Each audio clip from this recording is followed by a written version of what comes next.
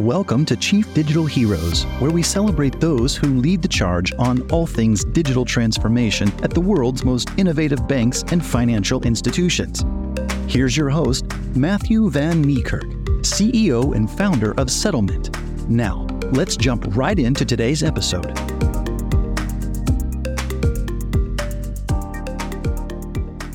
Hi, everyone. Thank you for listening to another episode of Chief Digital Heroes. Today, I'm speaking with Arne Graeber, who's the CEO, chairman of the board of the managing directors of Commerz Trade Services. Arne, thank you so much for joining us today for the podcast. Yeah, thank you, Matthew. And it's a pleasure. Maybe I give a quick introduction before we start. So my name is Arne Graeber. I'm the CEO for the last 3 years of Commerz Trade Services, which is a 100% subsidiary of Commerzbank Group. We are located here in Asia in Kuala Lumpur and Penang. I've also been in the region here the last 9 years, basically in Hong Kong, China, Singapore, different roles in transaction banking and FI space, and before was mainly working in Frankfurt and Hanover in Germany. Okay. Very excited for today's session here. Thanks, Arne. Great to have you on the show. Yeah, so where are you from, Arne? Just curious, out of the audience may be curious a bit about what your background is. I'm from Germany, and how I ended up in Asia was back in 2011. There was a auto market boom in China, and at that time I was lucky enough to have a boss who wanted me to get more exposure to that, because when I was based in Hanover, a lot of car manufacturers, because Volkswagen is headquartered there, a lot of car suppliers and car manufacturers around that region, and Commerzbank was supporting these corporates on their way to China. And I got my opportunity to go to Beijing in 2011, which then I was fascinated by the spirit and the fast development and the fast movements of the markets and the countries. And that's how I got in touch with Asia over the years in different roles. But that was really the eye-opener for me, how much potential the region, and therefore particularly China, has in terms of the corporates and the franchise that we as a bank or Commerzbank was supporting at that time, or still supporting. Oh, it's very interesting. Yeah. I'm really curious to hear a bit more about focusing on your global experience in transaction banking. How did you make the move from automotive to transaction banking? And how do you, from what you're doing now at Commerzbank, you're the CEO of the Commerz Trade Services. I'm curious to hear a bit more about the move from automotive to Commerz Trade Services. Yeah, maybe let me explain a little bit. So I think at that time, the franchise we have in Asia in the different branches, that time was Shanghai and Beijing. They were not only focusing on automotive, but they're basically providing a variety of services. One of a key service of our bank is transaction banking, which is basically the cash management and the trade finance space. But we're also having a market leading position in Germany, and we are supporting our corporates on their way to Asia or internationally on their way into Germany. And at that time, there's not only that, there's also, of course, other products like the accounts, derivatives or investment banking products, and other loans and account services. But basically, we've been traditionally very strong on the documentary trade side, and that's our DNA, why the bank has been founded more than 150 years ago. And I was at that time in the branches in Hong Kong, China, and Singapore, and we set up the company here back in 2012 as a wholly owned subsidiary, where I'm now the CEO of, because we centralize a lot of our transaction banking or trade finance services here to execute them faster, better, and around the clock for the group and for the banks that we globally services, because we provide many services to other banks, I think in more than 150 countries.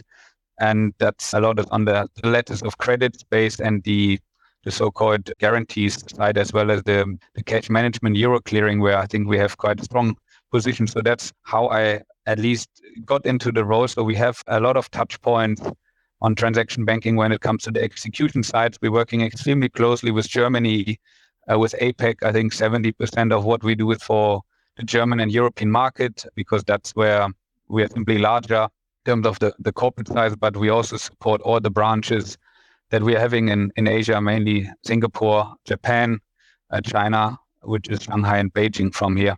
Very cool. Thanks for that kind of a briefing on the total scope of activity.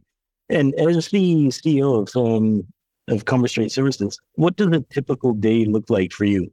Now, interesting question.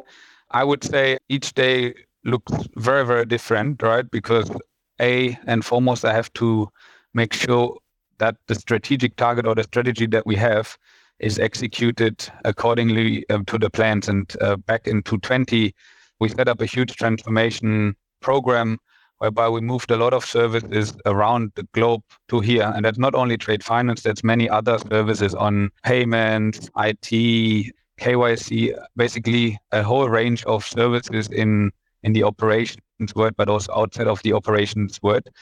And I have to make sure that we basically in line with the strategy. And as you know, along the way, obstacles and hurdles will pop up. And I have to make sure that my management team is empowered to navigate around these, that the way that we initially planned might not be the same, but still that we are achieving the targets and the goals. And thereby it means managing stakeholders and clients around the world, but also making sure that our teams are empowered enough to perform and providing the leadership, because the key thing of all of that is not only that the strategy that we defined, or me and my fellow board member colleagues here are believing in it and driving it, but basically that every person here understands why are we doing it, that we have a clear communication top down, and even an intern that we have here understands why are we now doing it, what's our plan going forward.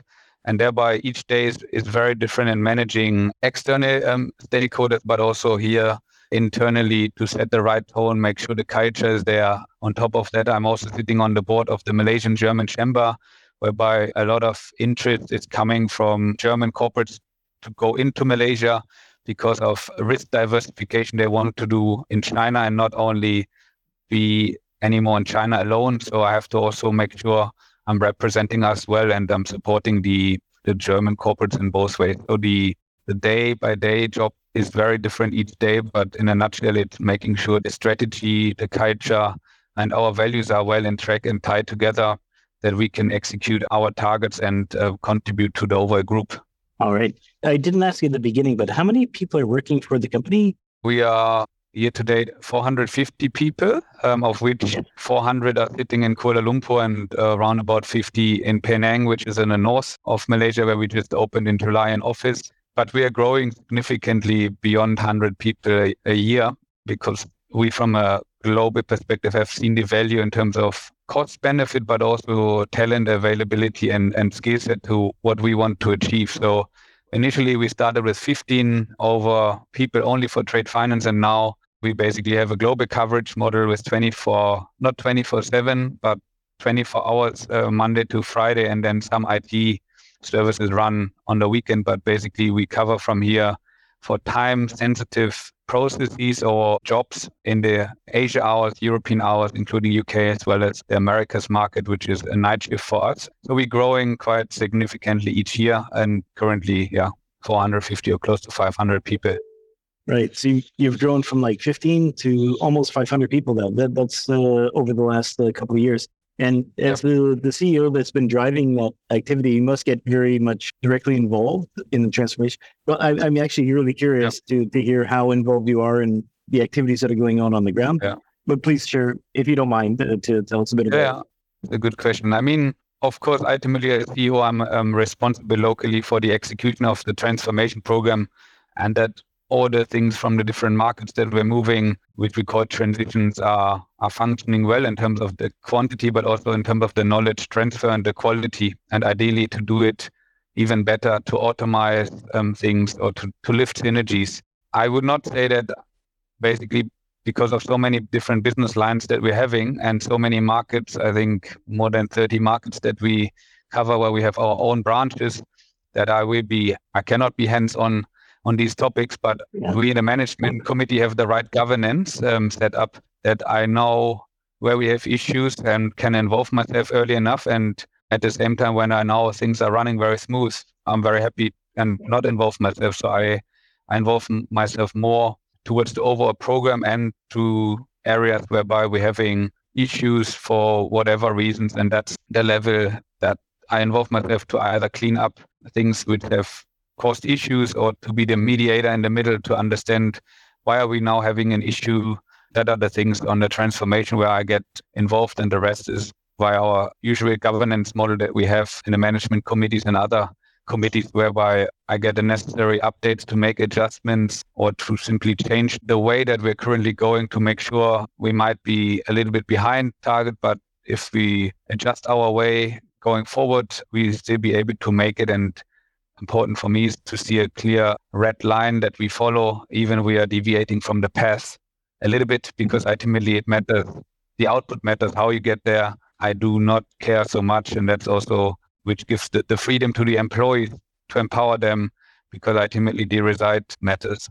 Yes, that must be very inspiring for the people working for Commerz Trade Services to if they have an idea about what they can do or what they want to do in order to, if they set the target, make it clear. The journey on how you get there is to the creativity of the people around you. So that exactly. That really requires that you hire a great team and you recruit great teams that has that ability to think of new strategies. I'm curious to hear about what for you, when you're looking at creating a team that is somewhat self-directed, then that they're able to achieve the goal, the objective. I think nobody likes to micromanage. And if you hire the right people, then you can set the objective and let them achieve it. And I'm curious to hear from your perspective, when you're hiring people to fill those roles, what do you think are the key criteria to get people that are more self-directed so they can achieve the objectives on their own initiative when the objectives are clear?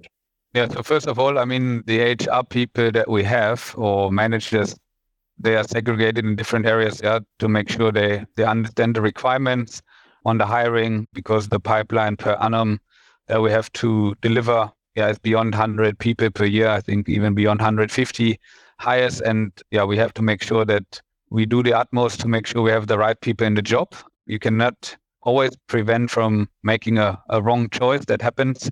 However, the teams are quite diverse. I wouldn't say we are only hiring senior people. That would be the wrong setup, because ultimately we also grow juniors or graduates from universities, internship programs, to have a right mixture of juniors, trainees, mid-levels, and seniors. And ultimately, it's then up to each line manager to make sure they get this team running in the same direction. And it doesn't need to be like superstars. We don't need them, because you need a few of them. But if you're a good leader, you make sure that you can turn around a not performing team into a performing one, or a mid-performing team into a high-performing team. And that's what we in the senior management always encourage and guide our more junior leaders to make sure they drive that on a day-to-day basis. And then if you create that culture and spirit of performance, the youngsters will feel it and also go the extra mile. And all you want as an employer is that people have the transparency, they know what's going on. And then if they're happy and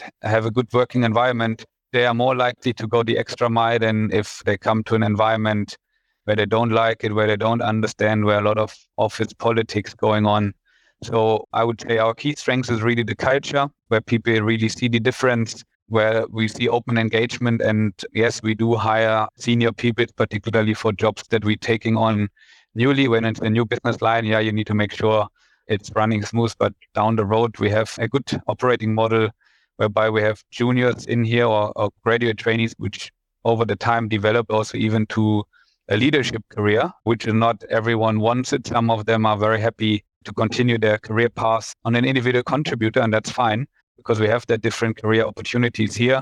But it's ultimately a good combination of the line manager or the leader and HR to make sure we find the right person, but not only the right person, but the person that we hire needs to fit well in the overall team. And the mixture of women, men, seniority versus juniors is well enough to make sure we have a good, reasonable cost base, as well as a good level of comfort on when it comes to the quality and the quantity that we be able to deliver to our clients. Okay. And if you were to, like you at Commerz Trade Services, I understood from your introduction that it's been around for a few years. I'm curious to hear about the stage of digitalization of what you're doing. So, if digital transformation, if we view it on a spectrum, there's the beginning phase, the middle phase, and then we're kind of, digitally transformed.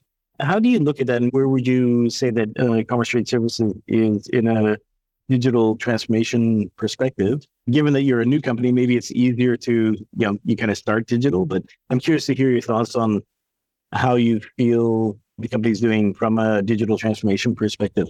Yeah, no, good question, Messi. I mean, the company exists for, I would say, 10 years, but only the last 4 years we significantly increased in services. However, I would say I see us on 50 to 60%. I mean, we drove a lot of digitalization here, which helped us also during COVID to have no impact because we are maintaining a paperless office, which is already a big advantage to other areas other than what we call a trade window whereby physical trade documents would arrive because they have to arrive here. So you need 2-3 people in the office. But other than that, for 1.5 years during the pandemic, no one else had to be in the office. And that shows, I would say, the companies that were able to do that had already a good level of digitalization. And however, am I happy where we are now? No, I'm not. There's still a long journey to go because sometimes we are taking on processes which are the way they are for many years, and then it's on us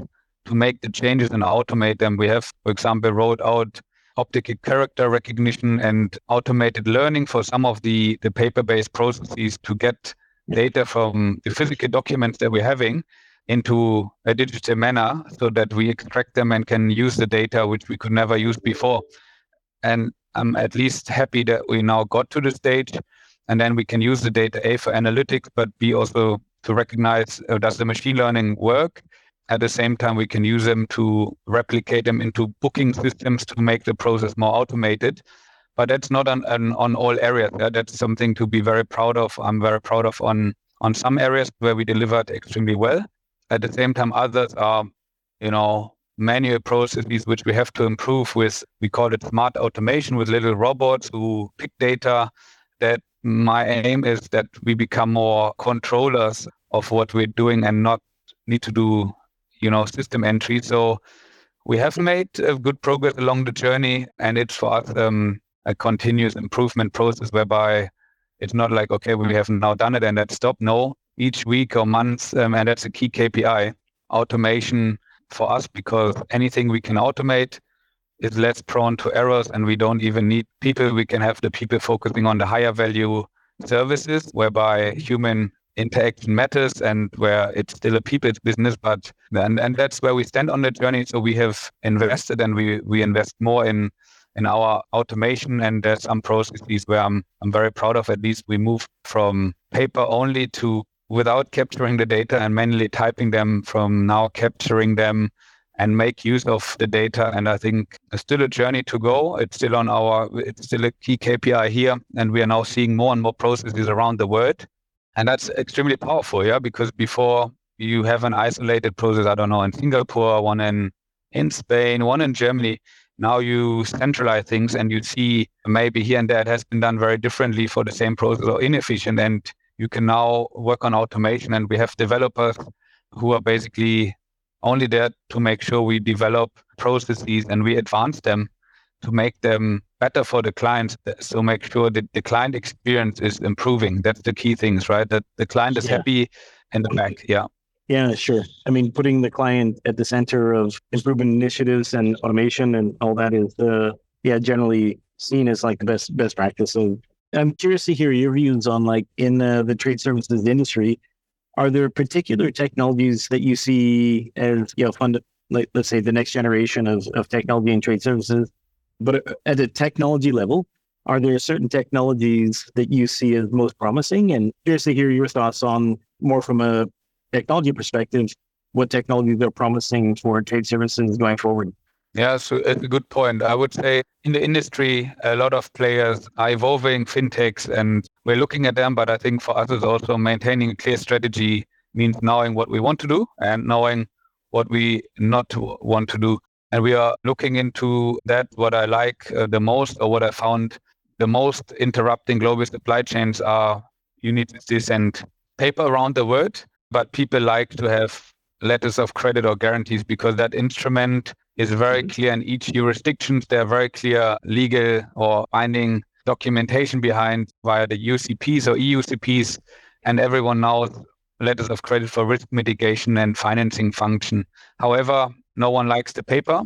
at the same time, the industry is slow because you need to align with so many key players that you have involved in the trade. You have the banks, the corporates, you have freight forwarder carriers, you have country routes, customs. And what I find the most promising is initiatives whereby letters of credit can be executed globally with digital papers. And that one, I mean, not in PDF, but in real document whereby you hold the title of goods, which I find it good that now I think in the UK, MLETR law has been enacted. That means a digital document holds title the same as a physical document. So these are the initiatives which we're really looking into. There's, I think, different providers to it. And then at the same time, the second key bucket is digitalization when it comes to capturing the data. I think we are at this stage, we capture the data. Now we need to make use of them in an efficient way, not only for the doc checking,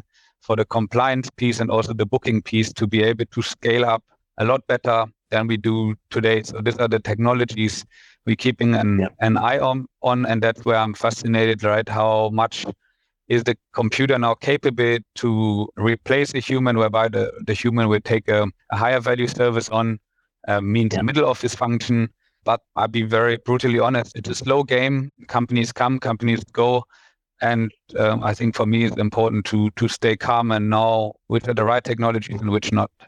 Yeah, I know. It's really interesting to see how, especially with things like AI more recently and generative AI in particular, there's a lot of discussion about does that replace jobs or does that lead to a threat to people that are involved in trade services, for example. My own view is that I think that generative AI in particular is something that I view it as a tool. It's something that can be used by people that know the processes, know the systems, and they can utilize it to be more productive at the job that they do already. But I'm curious to hear your thoughts. That's how I view it. I think that things like generative AI are going to lead to a lot of optimization, a lot of improvement in process efficiency. I couldn't agree more. It just sometimes some of the processes are complicated with many parties involved there. But as I mentioned before, we are also using artificial intelligence to make sure there's some machine learning whereby after several times with the same transaction, that at least there's a suggestion for the next time, because the computer recognizes the same patterns, and that's making it strong, or collecting data that we have an understanding of what is the trade profile of our customer, and then be able to use that for compliance purposes, whereby we then be able to detect irregular flows which are deviating from the normal patterns. I fully agree to you. I think banks or for us, we are not utilizing all the time the full potential because it's simply too much and a very interruptive landscape outside there, and you cannot follow each initiative, and some of them are disappearing after a short period of time. So we observe that very carefully, but as I mentioned, we have also artificial intelligence used in our processes to the level that it's reasonable, but of course we can do more. Yep. Great. That's the thing with new technologies. I think the digital transformation is not like a start and a finish thing. It's just have a perpetual continuum. As new technologies come up, then new ways to transform the business come up. So it's a never-ending evolution. But I just have your role as CEO. What's the most challenging aspect of the work you do as CEO of Commerz and Trade Services? I mean, for me personally, given we grew so much in a diversified way across many, many markets, you as a CEO need to be able to understand things very quickly, and also if it's outside of your usual scope, right? I'm a banker from a transaction banking side that understands operations well on cash trade and loans and so on. But now we're doing, software development, application operation, database, a lot of things more on KYC. And that for different markets whereby the regulators have different demands. As a CEO, you need to be on top of the things. That doesn't mean you need to understand everything in detail. But if you want to make good decisions and you involve your management team and engage them and making sure our people understand what we're doing, you need to be able to understand all of it to the level that people have the right trust to talk to you when it comes to problems. Because the last thing they want is a CEO who doesn't understand anything what they do, and they will not come for a second opinion or an advice, right? So for me, it's the challenge to stay on top of all of that, which is quite a lot by now, to the level that it's not too detailed, but also not too high level, to take the right decisions on the strategy and to be able to say also no when it doesn't fit to our scope and to our skills, and at the same time drive the topic, even if it's new topics for the company, not outside of the, let's say, outside of the general transaction banking space, and to be able to understand also what's happening in the market quickly, to make sure that we benchmark us all the time in the right bucket with the market, to be sure we be able to have a long-term track record and not missing out key trends. Yeah, definitely. And so thanks for the insights into the challenges of the role of CEO. And a question I ask most of our guests on the show: what do you think that people often misunderstand about the role of the CEO and the nuances of your role? Yeah, it's a good question, I would say, and it's not an easy one. I think they're sometimes not aware of course, the pressure and the execution level that the CEO has, and yet I would say the CEO needs to be seen very strong and having a clear and positive attitude despite challenges ahead. Yeah, because if people see the CEO is frustrated, is not happy, doesn't understand what's happening, that's the worst you want to send to the people, right? It's enough already if people are feeling unhappy or about certain situation, right? So we must always maintain a positive spirit and be very open in changes, and that change management process is key.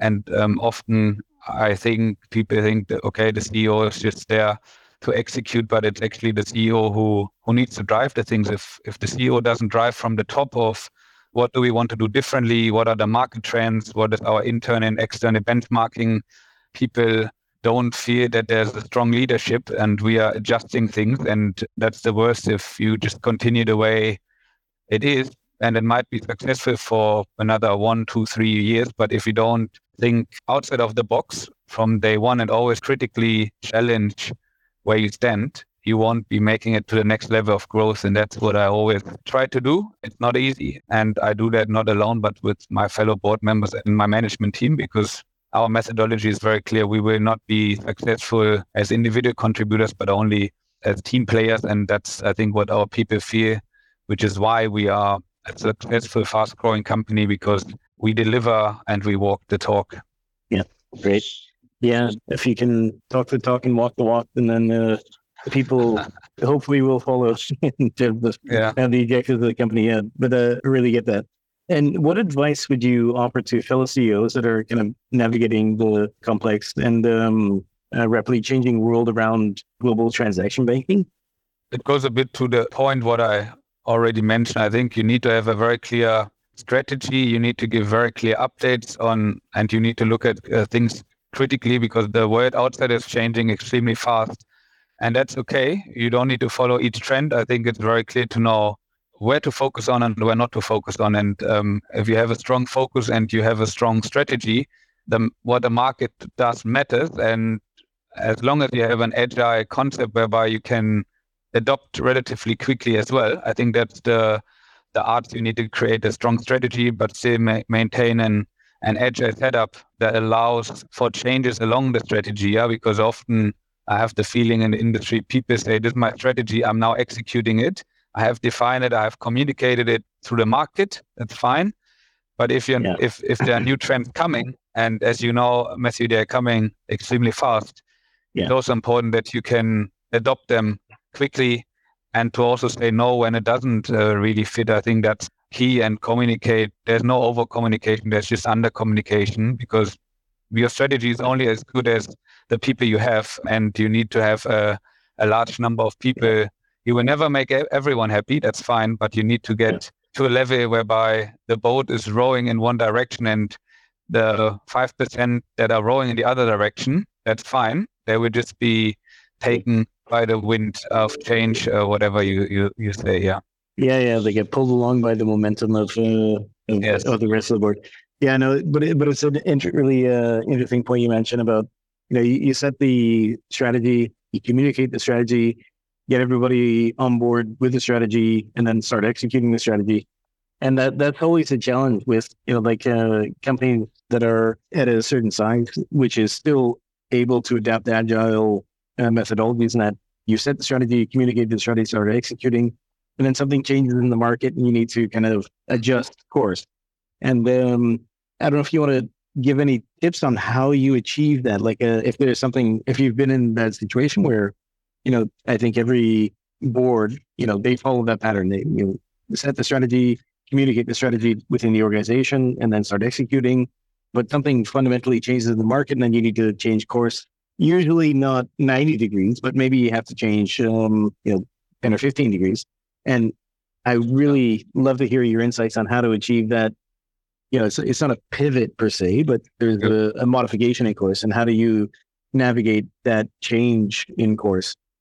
Yeah, no, it's another good question. I would say what we try to do as the overall group is to make sure we deliver in smaller cycles. That means we are releasing things much faster than to do big releases on if it's IT deliveries or product deliveries, because sometimes even small things matter from a client experience, whether this is a little button that's now available. So that the cycle of releases are a lot faster. We call it sprints planning. I think it's every 2 weeks that we're planning in smaller portions that the one who's getting it delivered has the opportunity to review it much faster than rather wait for a 1.5 year project and then say, well, 30% of that I've ordered, but 70% what you have delivered is absolutely not to my expectation, right? That you don't create even the opportunity for disappointment, because every 2 weeks you can see what has been delivered, and down the road you might still have delays, but you can be certain that the end product or the product you're getting is much more aligned. And if you do that, you will be quite successful. You will still have projects that fail because ultimately the people doing it matter. And I think people who are working well together from a product, business, and IT perspective, they worked well together before. They were already doing that. But now you have what we created, a more agile delivery organization, whereby we are trying to actually doing exactly that, to involve the end user more, to release faster. And that allows us still to execute a global strategy, but have the means to incorporate, let's say, market changes along the way, or at least have time for evaluation of new trends. And that's something which requires an organizational change, I would say, to the level that each company needs to be comfortable with how it fits in the culture. Yeah, really important stuff there. Yeah, and at Commerz Trade Services, are there particular projects that at this point in time you're excited about? Yeah, I mean, I'm personally excited of all the growth we're having across the market and across the function, and also about the technology piece there, because I really believe there's a huge opportunity to deliver a better client experience, to deliver scalability. And at the moment, you need to add more people all the time, but that limits your scalability, right? So the right automation and the right technology, if we can replicate what we did on the trade finance to other areas, I think would be key to deliver a highly sophisticated setup. And I'm excited to see the changes along the way with all the players out there on artificial intelligence. That's how I'm really, really excited, and the growth that we are having here in Malaysia, because it's really a fun place to work. It's hard work, but also with the opening we had recently in our other office in the north, I think that's great. So I'm excited about the next 4 or 5 years on the next phase of growth and strategy, and seeing how disrupted the world is, but still how we can sort of navigate that, we also hitting our next targets over the next couple of years. Yeah, really cool. So, I mean, this has been a really interesting conversation. There's I think, Arne, you're originally from Germany. I'm originally from Canada. You're from Germany, living in Malaysia. I'm from Canada, living in Belgium, now in Dubai, doing this interview. They're having really kind of a 360 of the world here. Yeah. It's so cool. But before we wrap up, if people want to follow what you're doing, follow along with the work you're doing, follow along with the company's doing, where's the best place where they can keep in touch with you or with the company? They can, we have a website, commerztradeservices.com, or they can find me on LinkedIn and hit me up over there and send me a personal message. That's usually the best way to get in touch. Yeah. Super. All right. So I'm going to be in Singapore in November. So hopefully, I don't know if you're going to a Singapore FinTech Festival, but if you are, then it'd be great to meet you there. But we can arrange it afterwards. But at any rate, it's been a really great conversation, Arne. Thanks so much for that. I think myself and the audience have learned a lot from the insight you shared with us. So let's just once more wanted to thank you for joining the podcast, and looking forward to hearing more about how Commerz Trading Services is further progressing with the digital transformation in the months and years ahead. Great. Thanks, Matthew. It was really a pleasure. And let's stay in touch. It was really good. Definitely. All right. Thanks a lot, Arne. Take care.